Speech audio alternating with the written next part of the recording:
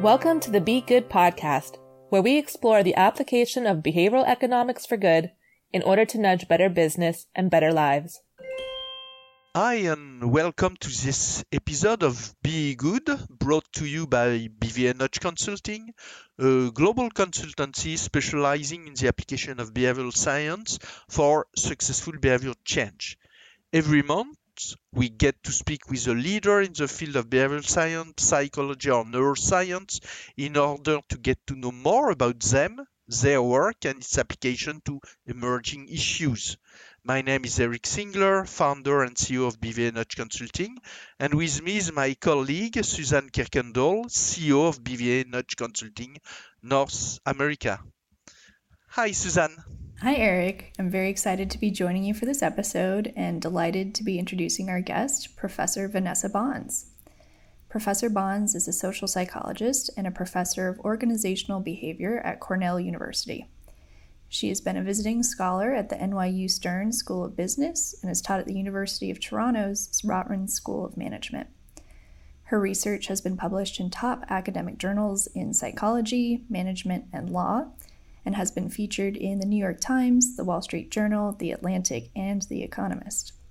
Professor Bohns is an expert on help-seeking, social influence, compliance, consent, and why it's so hard to say no. Her first book is called You Have More Influence Than You Think and was published last year. Professor Bohns, welcome to our Be Good podcast. Hi, thank you so much for having me. I'm honored to be here. Thanks a lot, Vanessa. So thank you again for joining us today for this new episode of Be Good. Vanessa, you received, I think, your PhD from Columbia University and an AB from Brown University. Can you tell us more about how you came to be interested in psychology in general and maybe behavioral science and understanding human behavior? Sure. I was interested in, I guess, what I came to realize was psychology for many years since I was very young. I was interested when I was in high school about, how people learn and how people had different learning styles and different intelligences. And then I interned in an advertising agency, and I was really interested in persuasion and communication. And I kind of didn't put together that those had this umbrella of psychology until I went to Brown and took my first psychology class a little bit later in the game, too. It was my second year there, and I think it was the spring semester. And I took this intro to psych class, and I was like, oh, that kind of explains all the things that I've been interested in, because I was kind of floundering. I was like, do I want to be a biology major? Do I want to be an anthropology major? I just wasn't sure. And then psychology just kind of pulled all my interests together, and it was kind of love at first sight, I'd say. And then the hard part was really kind of figuring out what part of psychology I was most interested in. So I was one of the people who actually wasn't bored by all the, neuron talk in the beginning of our class. So I was really interested in the neuroscience. And then at the same time, I was super interested in personality and social psychology. So I kind of tried out a bunch of things. I worked in a sleep lab as a research assistant, and I eventually went back into advertising, and I did a bunch of things that were kind of psychology adjacent. And then eventually I kind of landed on social psychology as my passion and the thing I eventually got my PhD in. Okay, that's great. And I have to mention that Suzanne and myself have loved your book. You Have More Influence Than You Think, and we will talk a lot about this book later. But coming back again to your background, could you share with us any mentors that had a particularly strong influence on you? Do you have any researcher or the people who have played an influential role in your professional career? Yeah, I think, when I think about sort of pivotal moments in deciding on social psychology, one of the main ones, so I actually, when I applied to Columbia, I originally thought I would do more neuroscience kinds of things. I had really loved working in a sleep lab. I was interested in chronobiology, and I was interested in fMRI. And then I was sort of preparing for graduate school by reading Nature articles. And I saw this article by Ernst Fehr And it was his Altruistic Punishment in Humans article, which was a sort of a major, highly cited article. And I just became fascinated by the behavioral economics paradigm and the experiments that he was using, and the idea that, these forces that make us cooperate with other people are so strong that we would actually punish people and actually spend our own money or kind of punish ourselves in order to punish somebody else or take less. And so there's something about that article that just completely blew me away. And I was like, that is the kind of research I want to do. And so that was I made this shift towards social psychology. And then when I went to grad school, I'd say I had two mentors. One was my formal advisor, Tori Higgins, and one was more of an informal advisor, I'd say, Frank Flynn, who I've done a lot of work with. And I just was so fortunate to have two people who were so supportive in their own kind of unique ways and had very different and complementary sort of approaches to research. So Tori was very theoretically driven. Like, he was just, we could just theorize and philosophize in many ways, and kind of just go really deep on ideas. And he was also very just inspiring. Like, you would walk in and say, I'm lost, and you would walk out of his room being like, oh my God, I have my whole plan figured out, and everything is great. And then Frank was very practical. Like, how is this going to help people? How does this apply to the real world? He was very on the ground, let's figure this out together. And at the same time, they were both so supportive in their own ways. And I think that really aided my approach. Like, I have this I love the theory and playing with theories, but at the same time, there is this reality check of okay, why does this matter in the real world? Yeah, and beyond mentors, do you have one experiment you have conducted or you have heard about that stand out in influencing your thinking? I'd say the most direct influence on my work is Milgram to some extent. So many of my paradigms are, people will say, well, that kind of reminds me of what Milgram used to do. And so, of course, the infamous shock experiment, I think I come back to that a lot. And, I think once we get into some of my studies, that'll become more obvious sort of how that links up. But also his sort of lesser known studies, like he has a study where he just sent his graduate students onto subways and had them ask people to give up their seats. And he just wanted to see, what are the norms of compliance with this kind of request? How many people are likely to do this?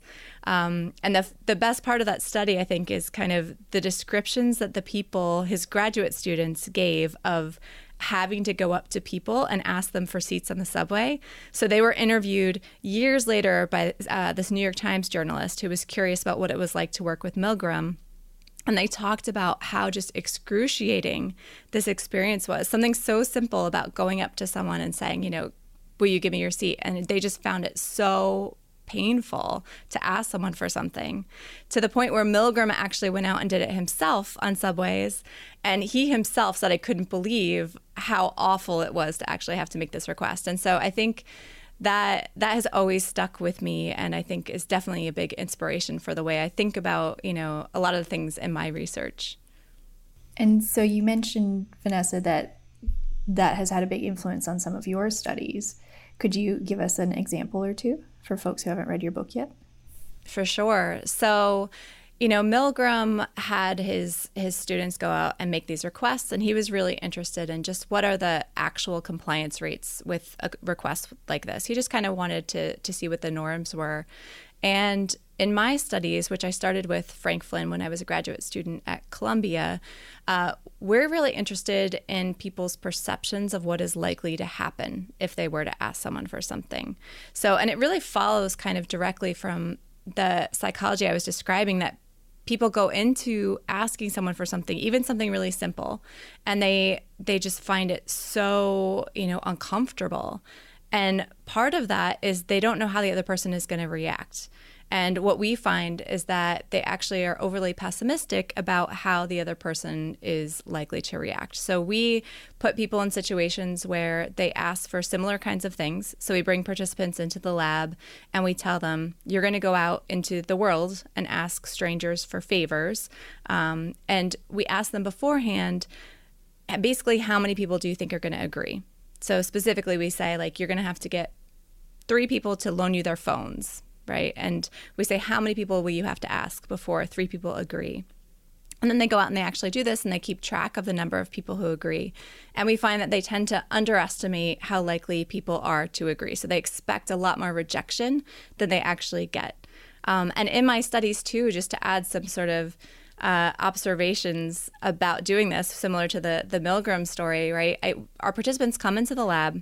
We tell them you're going to ask strangers for things. And there is this palpable anxiety in the air. Like there's just, you could tell that they are stressed out about this. They ask us questions like, what if no one agrees? Are we supposed to just come back? What if this takes longer than expected and we don't finish in time? So there's all this anxiety. They go out and they do it. They come back and it's like they bound back into the lab and they have these big smiles and they're like, that was so much easier than I expected. And they interpret it as like people were so much nicer than I expected. I think that is true to some degree, although there's some nuances to that.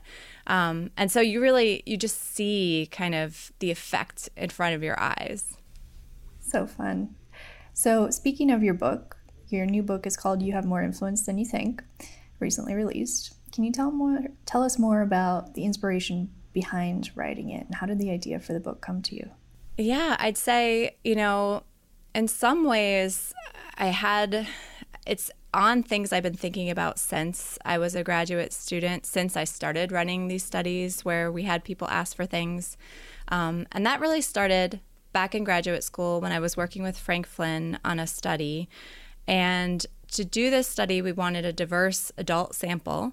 And so I would have to go down to Penn Station and ask people to fill out questionnaires. And so every day I would get on the subway and go down to Penn Station and go up to these people waiting for the train and ask them, will you fill out my questionnaire? And these are like busy commuting New Yorkers.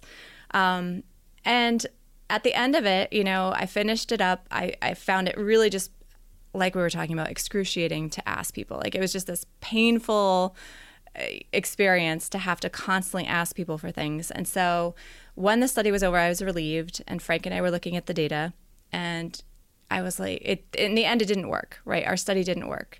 And I was so bummed about it. I was just like, it's so upsetting that it didn't work because it was so hard to do. It was just awful asking people for these things. And one of the things I recorded was how many people had agreed and what they said. And he was looking at the data and he was like, you're describing how awful this experience was. Like in your head, this was terrible. But I'm looking at the data and most people are saying yes to you. And you're not getting any of these, awful comments that I imagine are in your head. And so that was sort of the beginning of this idea that the way we imagine influence will go, the way we imagine influence did go in our heads is often very different from reality. And so we followed that up looking at requests, in the kinds of studies I was describing, like basically putting our participants in the same position I was in. And we did that for years and years, and it was just such a robust effect. And I was like, this is such a huge effect, but it still was one domain.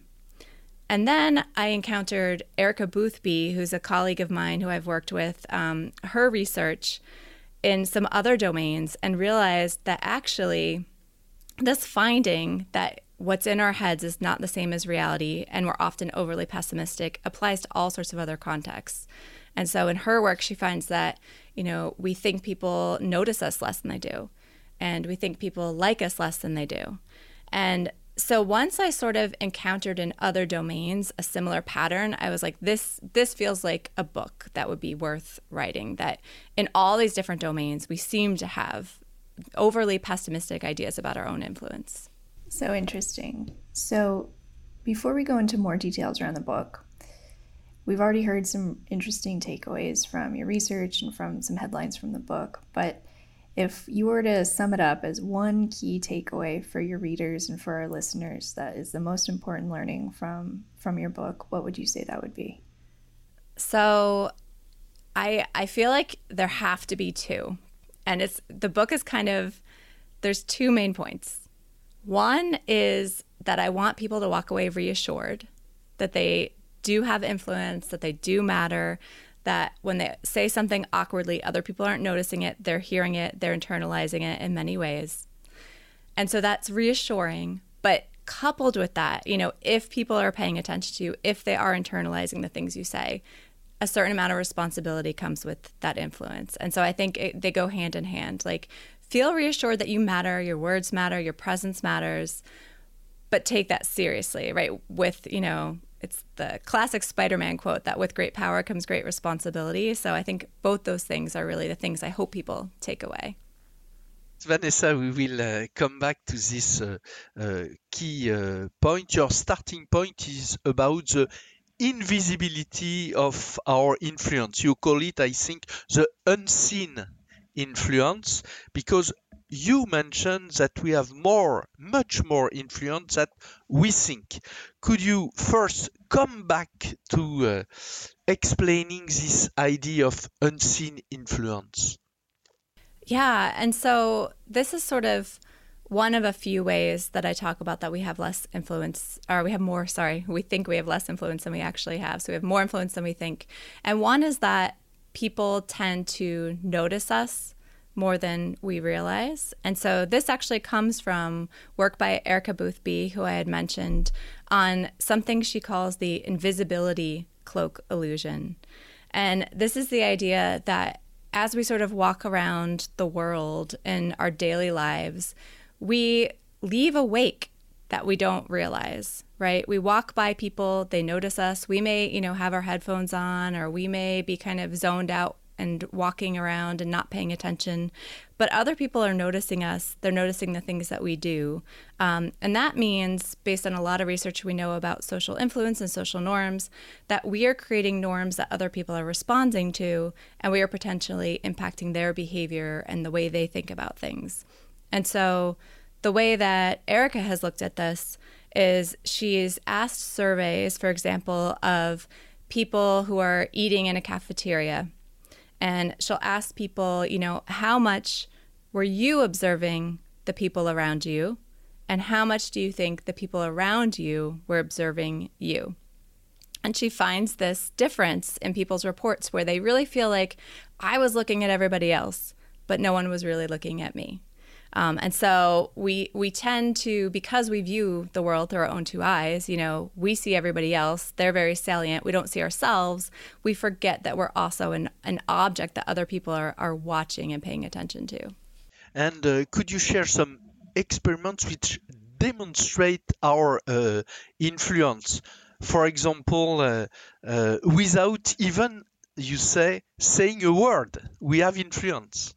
Yeah. So, if you sort of take this idea that people are noticing you, and that because of that, they are potentially sort of thinking about you and what might be going on in your head when they talk to you or when they do something, then you can see how you actually can sort of impact people without saying a thing. So one example that I give is actually from my advisor, Tori Higgins' research. And he's done work on something called the saying is believing effect. So when we talk to another person, we tend to say things we think that they're likely to want to hear, right? So if I know you have a political orientation, a certain political orientation, or if I know, even if you like a particular restaurant, right? When I talk about that restaurant to you, knowing you like it, I'm not going to talk about how awful I think it is. I'm going to sort of temper the way I talk about it and tune the way I talk about it to you. So if you're in a room and I'm talking about something, I'm noticing you more than you might realize. The way I'm talking about that, I'm tuning my message to you, right? So, if I'm in a meeting and I happen to notice that there's a bunch of women in the meeting, maybe I have an idea of what women think about a particular issue. And so I change my message a little bit. And what's interesting with the saying is believing effect, which my advisor Tori has looked at, is that once we tune that message and we say that thing and we see people nodding along to that thing that we're saying, we start to believe that ourselves. So maybe I'm looking around, we're talking about benefits, and I think, oh, there's a lot of women here. Maybe I should talk about, parental benefits. And then I'm talking about that. And now that I've talked about that, I'm like, oh, that is an important thing to consider. I should add that to our discussion, or I should make that an important point here. And so in that way, just sort of being in a space where people are noticing you, adjusting how they talk about something to you, and therefore changing their own behavior means that simply by being there, we are actually having an impact on the people around us. Mm-hmm. Yeah, that's amazing. If we go deeper in this, could you tell us why are we blind to our own influence? Yeah, I think for each of sort of the different ways that we're blind to our influence, there's slightly different mechanisms. But I think there are a couple overarching mechanisms that apply to most cases. So one is that we have a very specific view of what influence is.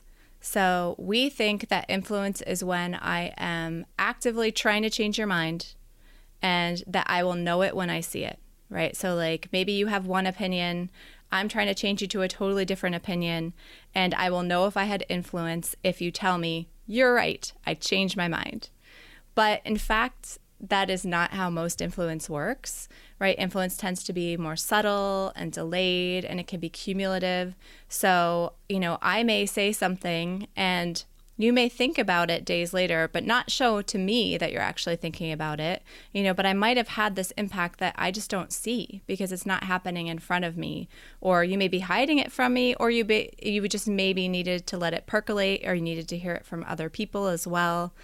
And so we tend to miss all this invisible influence that happens when we're not there. And then when we try to guess, like, did I actually impact that person, or did I actually have influence? We tend to focus on the negative because of another bias that you guys have probably talked about, the negativity bias, where we focus on all the times we tried to impact someone and it didn't work, or we asked for something and someone said no. And so if I don't see the influence and I'm just guessing, I'm going to rely on the most salient memories I have of trying to influence someone, and those are going to be the more negative moments. So in general, I'm going to feel like I have less influence than I actually do. Mm-hmm. So there is one point that we would like to discuss. You write that we are less noticed than others, that we are less socially active than others, that we think we are less liked than we are.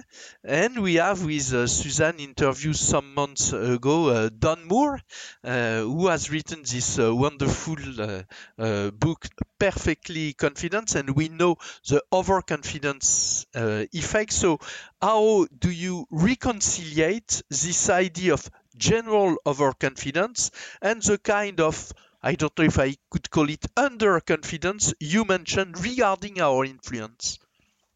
Yeah, and I love Don's work, and I think that this is actually very compatible with a lot of the studies he talks about and has done. So this really seems to be an interesting domain where we tend to be underconfident. So there's so much research, as Don has talked about, on overconfidence in the domains of, say, driving and feeling like we're more moral and feeling like we're, we have a better vocabulary than other people and all these kinds of domains. But in the social domain, sort of the domain that I like to call winning friends and influencing people, there seems to be something special going on where we tend to be underconfident. And so there's actually a researcher, Sebastian Derry, who worked with Tom Gilovich and Shai Davide here at Cornell, who looked at sort of this prediction directly when we're likely to be underconfident and when we're likely to be overconfident. And so what he found was that in domains like if you ask people, how often do you go out? How social are you? How many friends do you have?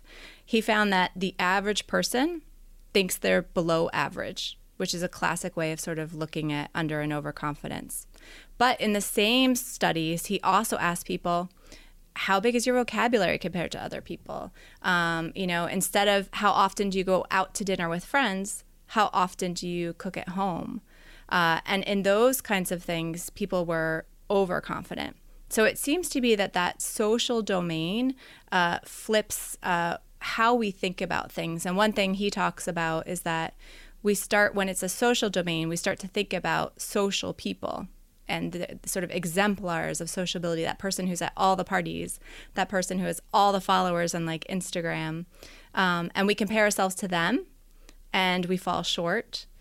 But when we think of these other things, we look inward. Like if I think of how good of a driver I am, I think about all my personal driving experiences and say, oh, I'm a really great driver. I'm definitely above average.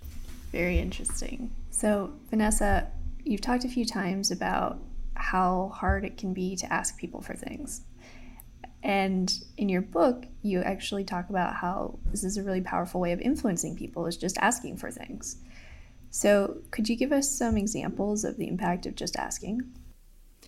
Sure. So the kinds of things that we have our participants ask in our studies are, first of all, just small favors.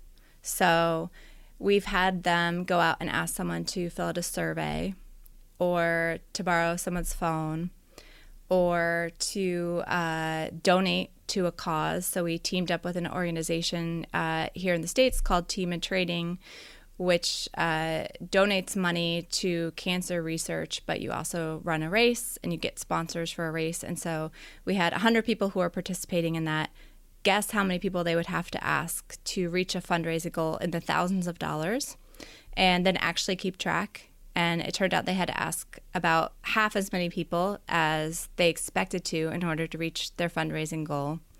And so we see with a lot of different kinds of sort of basic favor requests, how powerful it is to just ask for something, and that people are actually surprisingly likely to say yes to that. And so you've talked about it being surprisingly likely, and we're more pessimistic about our expectations of people saying yes. Why is it so important for us to know that we usually anticipate more rejection than we're actually going to experience?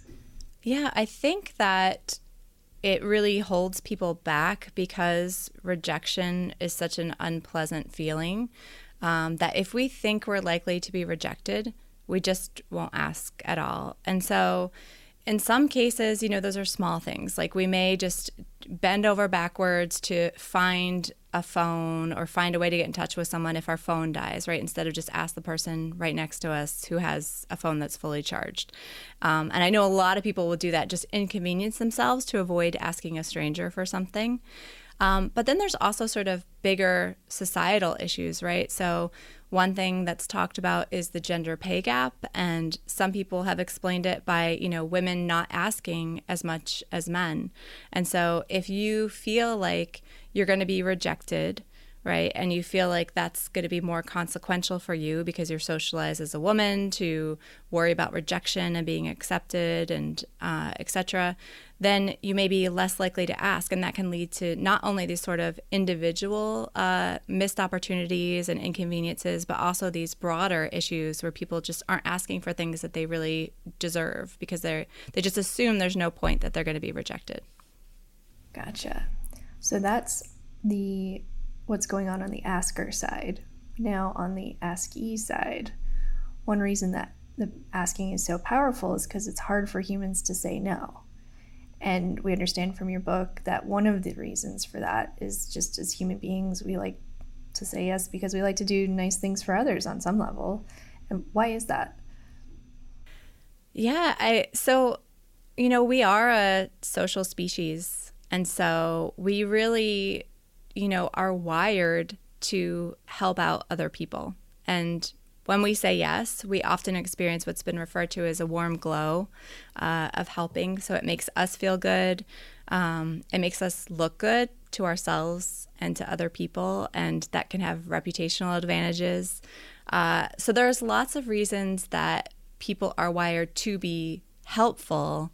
And then, of course, there's sort of the other side, which is that at the same time that we want to be helpful and we experience a warm glow from helping, it's also just really hard to say no. So when someone asks us for something, if you kind of put yourself in that situation, it's, what would you do if someone came up to you and said like, oh, my phone is dead, could I use your phone?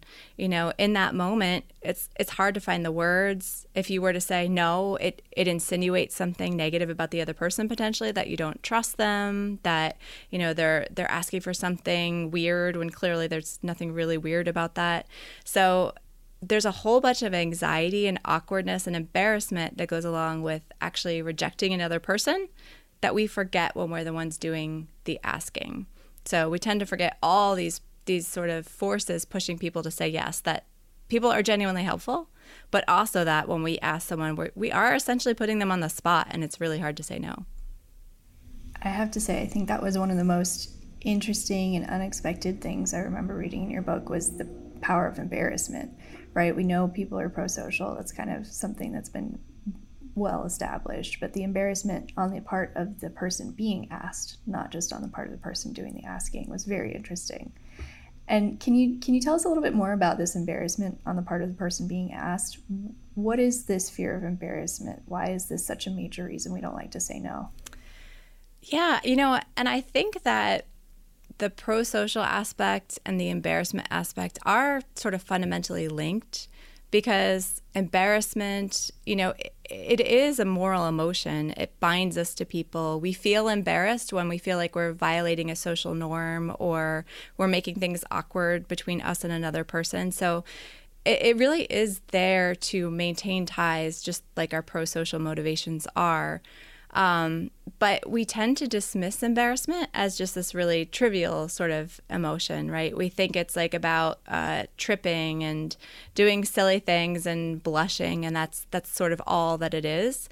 But, there are sort of anecdotal examples of people who are choking at the dinner table, and they will stand up and leave the table, and therefore leave the people who could actually help them out of embarrassment, because they're so embarrassed to be choking that they'd rather kind of leave and not suffer the embarrassment than actually get the help that they need. And that can have obviously potentially devastating effects. So most people who died choking have kind of left and they're alone somewhere.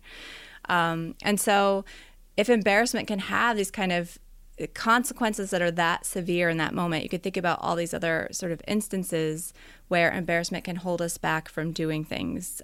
For example, maybe someone says something inappropriate and we feel like I should challenge them on that, but then everyone's going to be looking at me, and what if I'm wrong? And, it's going to make it all awkward. And so those kinds of concerns, even though they seem so trivial, actually are incredibly powerful. It can have these really important effects. And so that's also true when you're being asked for something, right? That when we are the ones asking, we're so focused on our own anxiety about asking that we forget that other person is also in actually this very powerful sort of emotional state. Yeah, the choking thing is an example where sometimes you feel like you can die of embarrassment, but sometimes it's literally true, unfortunately. So it's very interesting how powerful the emotion is. So you mentioned, people being embarrassed to speak up if someone says something inappropriate, and the fact that we underestimate the power of embarrassment. So this can lead to some interesting disconnects between, if we were to be asked in some imaginary situation, let's say you were in an interview and someone asked you inappropriate questions in the interview, or someone said something racist in another situation, people think that they would speak up. But then in reality, when put into these experimental situations, people speak up a lot less often than they project that they would theoretically. Can you tell us more about what's going on there? Yeah, exactly. So we tend to think about these things hypothetically very different than we experience them in reality. And so part of that is what's called a hot-cold empathy gap. So where we, when we're in a sort of cold emotional state, when we're not in that extreme sort of emotional state, we imagine, behaving in all sorts of different ways. We imagine being really bold and speaking up and standing up, for ourselves or for other people. But when we're actually put on the spot and we're in that hot emotional state, so many other kind of worries and fears often keep us silent. So, you mentioned if you're in an interview. So Marianne LaFrance has some studies, and in one of them, she asks women, if you were in an interview and you were asked inappropriate questions by the interviewer, what would you do and what would you feel? And people say, I would feel angry and I would tell him to stop and I would walk out of the interview and I would refuse to answer these questions. And then in another condition, she actually put people in this scenario and had people who thought they were interviewing for a job be interviewed by a research assistant who ended up asking them inappropriate questions. And in that case, nobody said anything and nobody left the room or refused to answer questions. And when they reported how they felt, they didn't feel the anger that they anticipated. They actually felt afraid. So they had this very different sort of reaction where that anxiety kind of held them back. And so we're really bad at guessing how we're going to feel in a particular scenario that we're not immediately in. And as you said, that can have all sorts of ramifications for how we, for ourselves, but also how we judge other people, right? When they don't speak up or when they agree to something and we think, well, why didn't you just do X, Y, or Z? It's very hard to imagine what they were really experiencing in that moment. Vanessa, combining the power of just asking, the fear of embarrassment, and also the fact that we are mainly oblivious to this effect, it can produce big, I would say, societal issues like misinformation and also what you just mentioned, inappropriate ask. So first, about misinformation, could you explain why we often bullshit, as you write in your book? How would you explain from your perspective, and why does this bullshitting produce misinformation at the end? Yeah, so bullshitting is defined as saying something without regard for the truth. So you're not lying, you're not trying to deceive somebody, but you are just communicating and you don't care if what you're saying is true or not. And studies show that people tend to bullshit because they just feel like they have to have something to say about everything. So John Petrocelli has some studies where he either explicitly tells people, you don't have to say something here, or he just doesn't give that instruction at all and then asks the question. And so you could say, actually, I don't have anything to say about this. I don't have a good explanation. But if you're not explicitly told that you don't have to say something, you feel like you have to say something, and then you just say whatever, and you bullshit in many cases. And the problem with that is that when, we talked about how people actually listen to the things we say more than we realize. And then they spread them. They go on to tell their friends, what they heard. And so when we bullshit, we may unintentionally be sort of spreading misinformation, just saying things that aren't true, that people are actually taking to heart and then sharing with other people. And that's true in person. It's also it's true on social media. So there's work on what's called the invisible audience, that when you put something out on social media, more people see it than you tend to think. And so that means if you're just, retweeting things that you don't know are true, that's having a bigger impact on the people who see it than you may realize. Thanks. I think it is very insightful. Some big societal issues is about inappropriate asks that could lead even to Me Too cases. So could you tell us more about how this happens, and maybe more precisely why it's possible for us to make much more inappropriate asks that we think with big negative impact on others? Yeah, so actually as we were talking about, a lot of times people will agree to things, not just, out of the goodness of their heart, but because they find it really hard to say no in the moment. And we tend to underestimate that when we're the ones doing the asking. And when I started this research, we mostly were using innocuous pro-social favor requests. But eventually, because that was the mechanism, because it was this discomfort mechanism, we said, what else might also, show the same kind of pattern? And so we started running studies where we had our participants ask for unethical things. So in one study, we actually had our participants go into libraries and ask people to vandalize library books. And we found that, once again, people were more likely to say yes than our participants expected. And they would comment like, this is wrong, we shouldn't be doing this. But they would still go ahead and do it because it was more uncomfortable to say no than it was to just do this thing they didn't want to do. And as we saw that sort of extend to those kinds of contexts, and Me Too was starting to happen, we realized, and we actually had started this before Me Too really came out, but we realized that there were other contexts like unwanted sexual advances where the same dynamic could potentially play out, where someone could, ask a colleague out and feel like, if they're not interested in me, I'll just go for it and they'll just say no, and not realize how hard it is for that other person to say no. And so we had done a little bit of this research, and then the sort of big name Me Too stories started coming out. And one of them was Aziz Ansari, who had someone say that essentially they went on a date with Aziz Ansari, who is a comedian who has, a Netflix special and whatnot. And so she went on a date with him, and he kept pressuring her, and she felt really violated and sent him a text message the next day saying, like, I felt really uncomfortable. I kept trying to tell you no, and you kept pushing on. And he said he was so surprised because he felt like everything had been consensual. And so there was a similar sort of disconnect. He felt like he was just asking, right, and not realizing how uncomfortable she felt saying no. And so in some of the studies we've run, we've had people recall instances where this has happened in their past. So they recall times that they either had a colleague ask them out who they weren't interested in, or they themselves asked someone out who wasn't interested in them. And we asked them how uncomfortable it was for the rejecting party to say no. And the people who remember the time they rejected someone say that was really hard.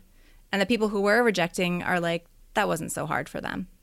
And it's easy to see why you would think that, right? You're not in that person's head. They did say no to you, so you feel like, okay, that must not have been so hard. But it actually was very hard for the people who were on sort of the receiving end, and it affected them in a bunch of downstream negative ways. And that's why you mentioned that when we are in position of power, there is a specific responsibility. Could you elaborate a little on this? Yeah, so all of these effects are exacerbated, right, when we're in positions of power, because when we're in positions of power, a simple request becomes a command, right? My colleague Adam Galinsky says, like, a powerful person's whisper becomes a shout.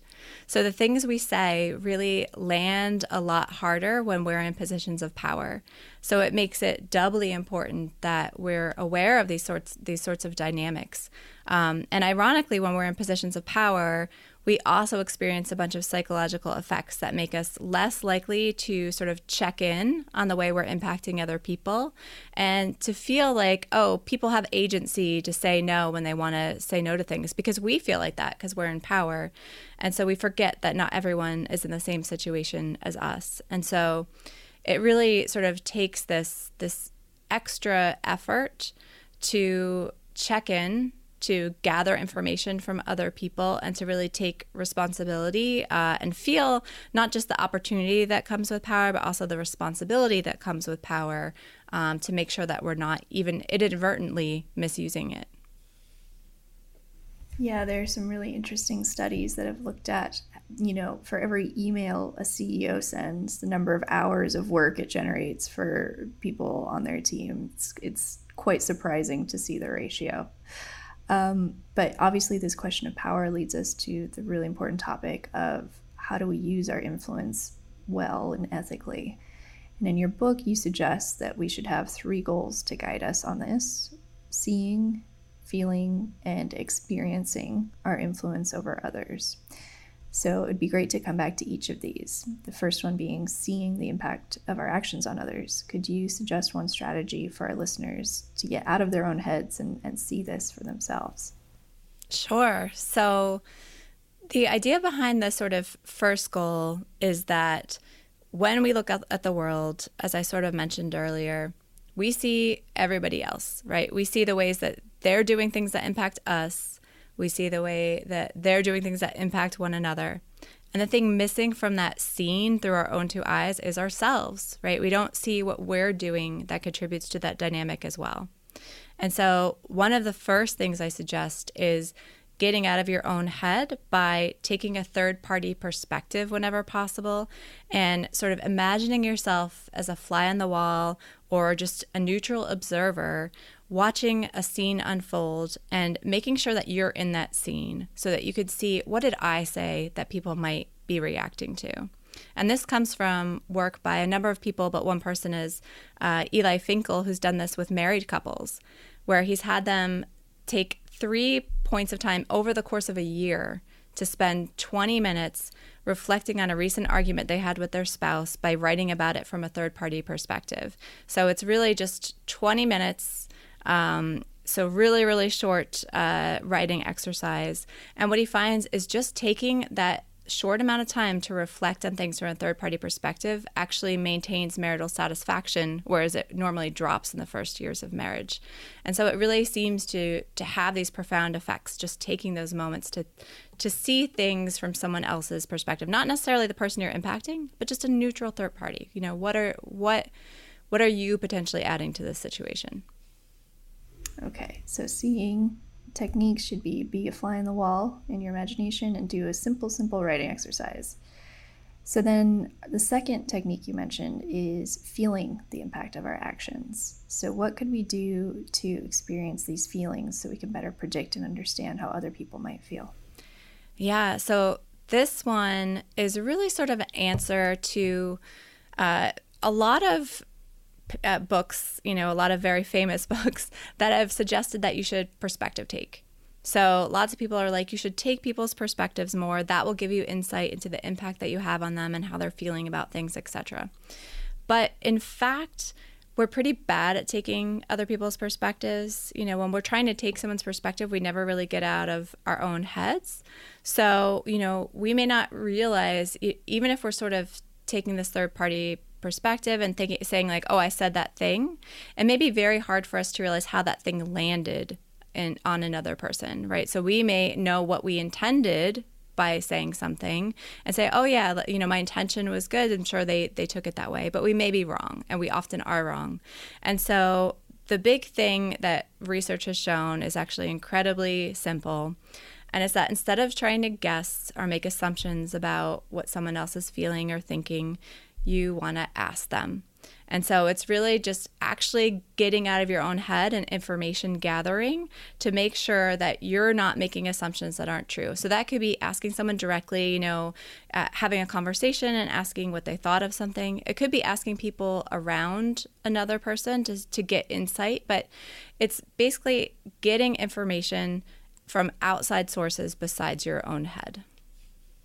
So we're seeing the power of asking yet again in a slightly different way. Mm-hmm. Excellent. And the third approach is experiencing our influence. So how can we learn about our influence through direct experience?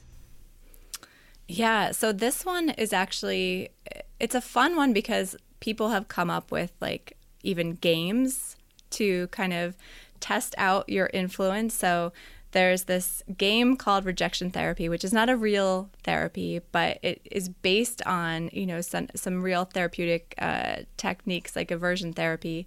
And the idea is to go out and try to get yourself rejected every day so that you don't worry about rejection so much.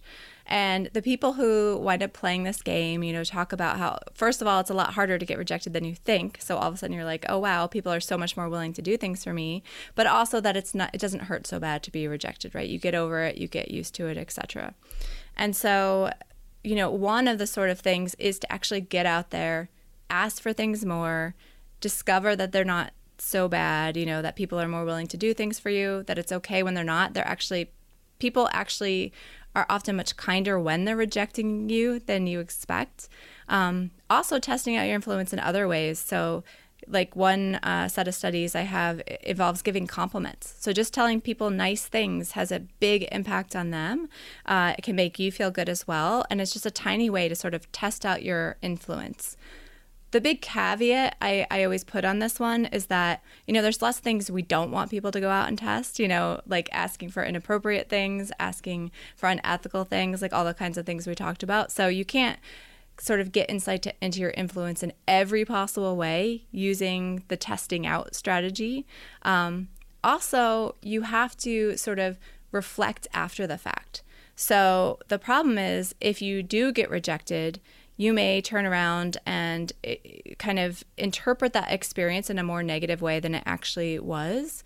So if you go out, you ask for something, you get rejected, then you want to do the other things we talked about. Take a third-party perspective, get outside information, because chances are you're going to interpret that interaction more negatively than it actually was.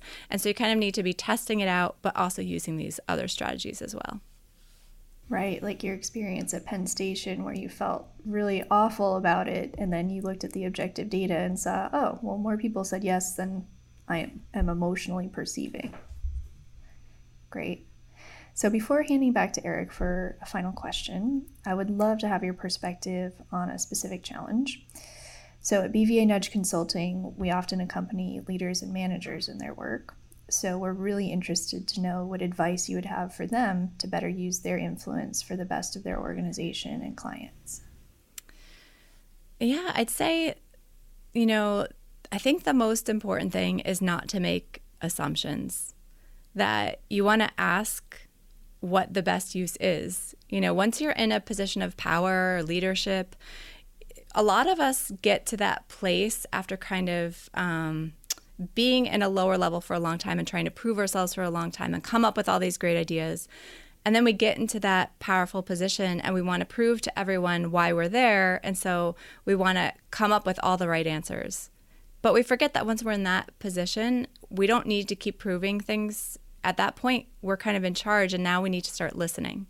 And so I'd say instead of sort of trying to figure out the best use, ask people, listen, don't make assumptions, and get as much input from other people, whether it's your clients or, your colleagues or whoever it is, to try to figure out what is the best direction.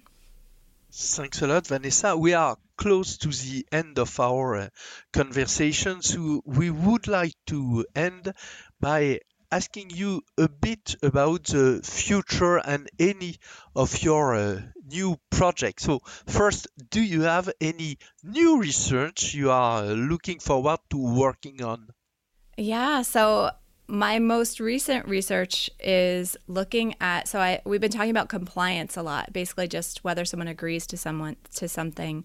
And so I started working with a law professor, Rosanna Summers, on the question of consent. And so basically the line between consent and compliance. So if someone agrees to something, but they don't feel free to say no, did they really consent to that, or did they merely comply? And so we've been looking at this in the laboratory a little bit, and we've been doing these studies where we try to mimic a police search, basically where a police officer would ask someone to search something. And we're asking people if we could search their phones. So we ask people in one condition, we say, if we were to run a study where we asked you to unlock your phone and we were to search it, would you let us do that? And then in another condition, we actually just go in and we say, okay, we'd like you to unlock your phone so that we could search it. We're just going to take it out of the room for a minute. And of course, in the condition where we ask people what they think they would do, right? Most of them say like, no way, I would not let you search my phone. But over 90% say yes when we actually ask them. It's one of the biggest effects I've ever found. And so we're finding, that when we ask people after the fact, they didn't feel free to say no in the moment. Presumably they just consented to a search, but it doesn't feel that way to them. And so we're trying to sort of understand the subjective feeling of consent, even if legally you might have consented to something. And by the way, we don't actually search anyone's phones. It's just we make it look like we did. We're not actually doing that. Okay, thank you. And my final question to conclude, what is your hope for the future of the psychology of influence? Yeah, I think there's a couple things that I think are really interesting future directions and influence. So one is this approach of studying the influencer. So there's so many, sort of suggestions for how to get people to do things.